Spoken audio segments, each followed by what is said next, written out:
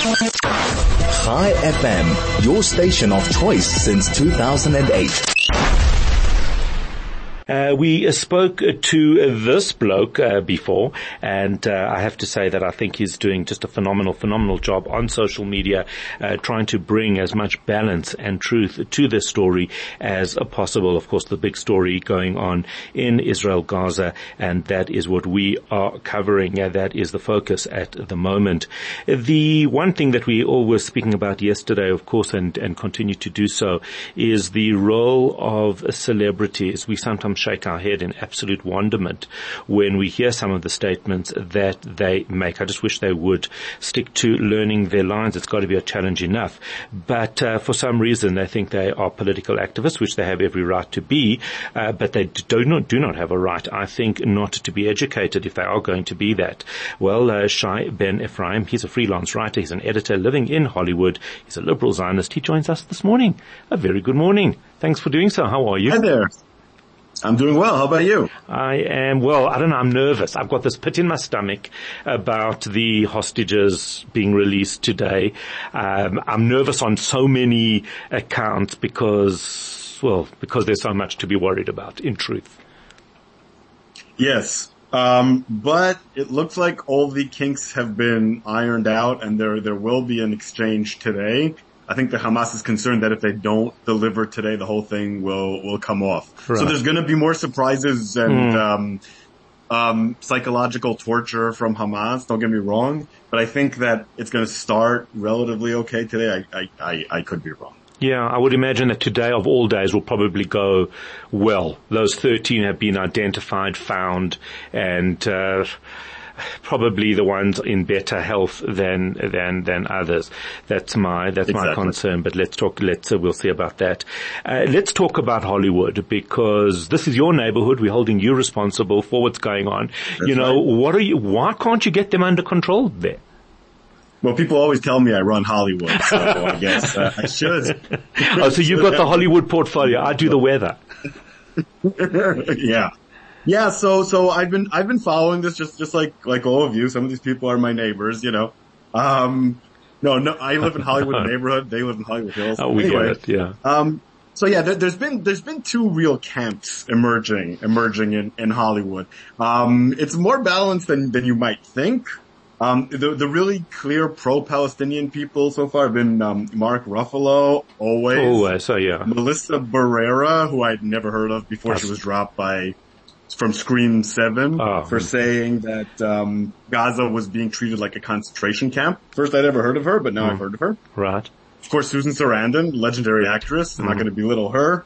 She was dropped by UTA, but not exactly for Gaza, right? She actually came out and defended anti-Semitism in America.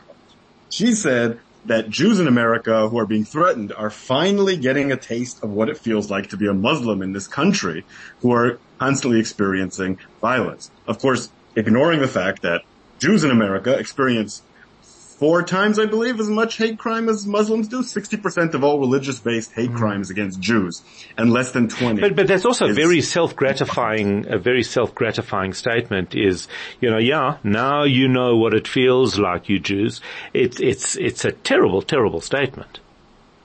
Of course, and Susan Sarandon's a famous Muslim, so she can, preach to us what it's like to be a Muslim in America. On every level, it's absolutely ridiculous. So that's been a very and of course, noted porn star Mia Khalifa. Yes, Hamas freedom fighters. Yeah. Some of the more pro-Palestinian activists, have been more quiet than in other times, possibly because of the scale of the Hamas, atrocities. And then there's been a pretty strong pro-Israel contingent. Obviously, they're all Jews. Some are Israeli, some are American Jewish, but some of them have been pretty vocal. Amy Schumer. Yes. Went on, gave a pretty strong statement in favor of Israel, was bullied on social media extensively for what she said, even though it was nothing particularly extreme. But she said Hamas are bloodthirsty terrorists, et cetera, et cetera. Deborah Messing actually showed up in the rally in Washington, D.C.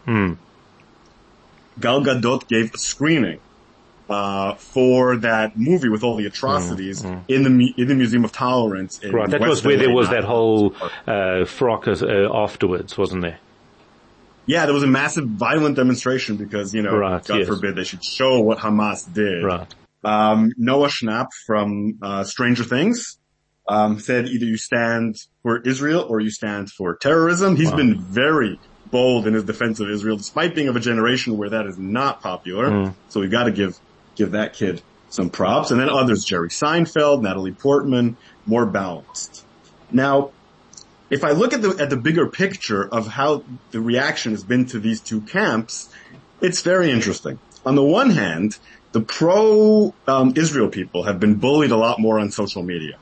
Because social media is a pro-Palestinian cesspool at this point, as Sacha Baron Cohen and others have pointed out, especially TikTok, but also Twitter and Instagram and everywhere. But if we look at the real-life consequences, it's been much more severe for the pro-Palestinian supporters, right? Because as I said, Melissa Barrera, who was probably her big break, I don't know, because I've never heard of her, like I said, was dropped from Scream 7 as a result of what she said.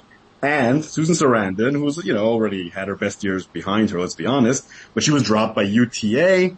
That's her talent agency. Yeah. So none of the pro-Israeli ones have been interesting. Nothing from no censure of Mark Ruffalo. No censure of Mark Ruffalo that I'm aware of, although I don't think that he said anything as sharp. Well, he's been, it is interesting that I don't know why I recall something early on, maybe because I was expecting it, but I certainly haven't seen anything coming from him in the last couple of weeks. No, he's been relatively quiet. And that brings me to the second thing I wanted to talk about in this phenomenon, which is that people are being kind of bullied into a milquetoast middle. So on both sides, there's been, like I said, different consequences. For pro-Israel people, it's social media. For pro-Palestinian people, it's more, losing jobs in some cases. And what's happened is that all these people have released kind of the same statement after a week or two of like, I'm against anti-Semitism, I'm against Islamophobia, killing people is bad, no matter what kind of people they are.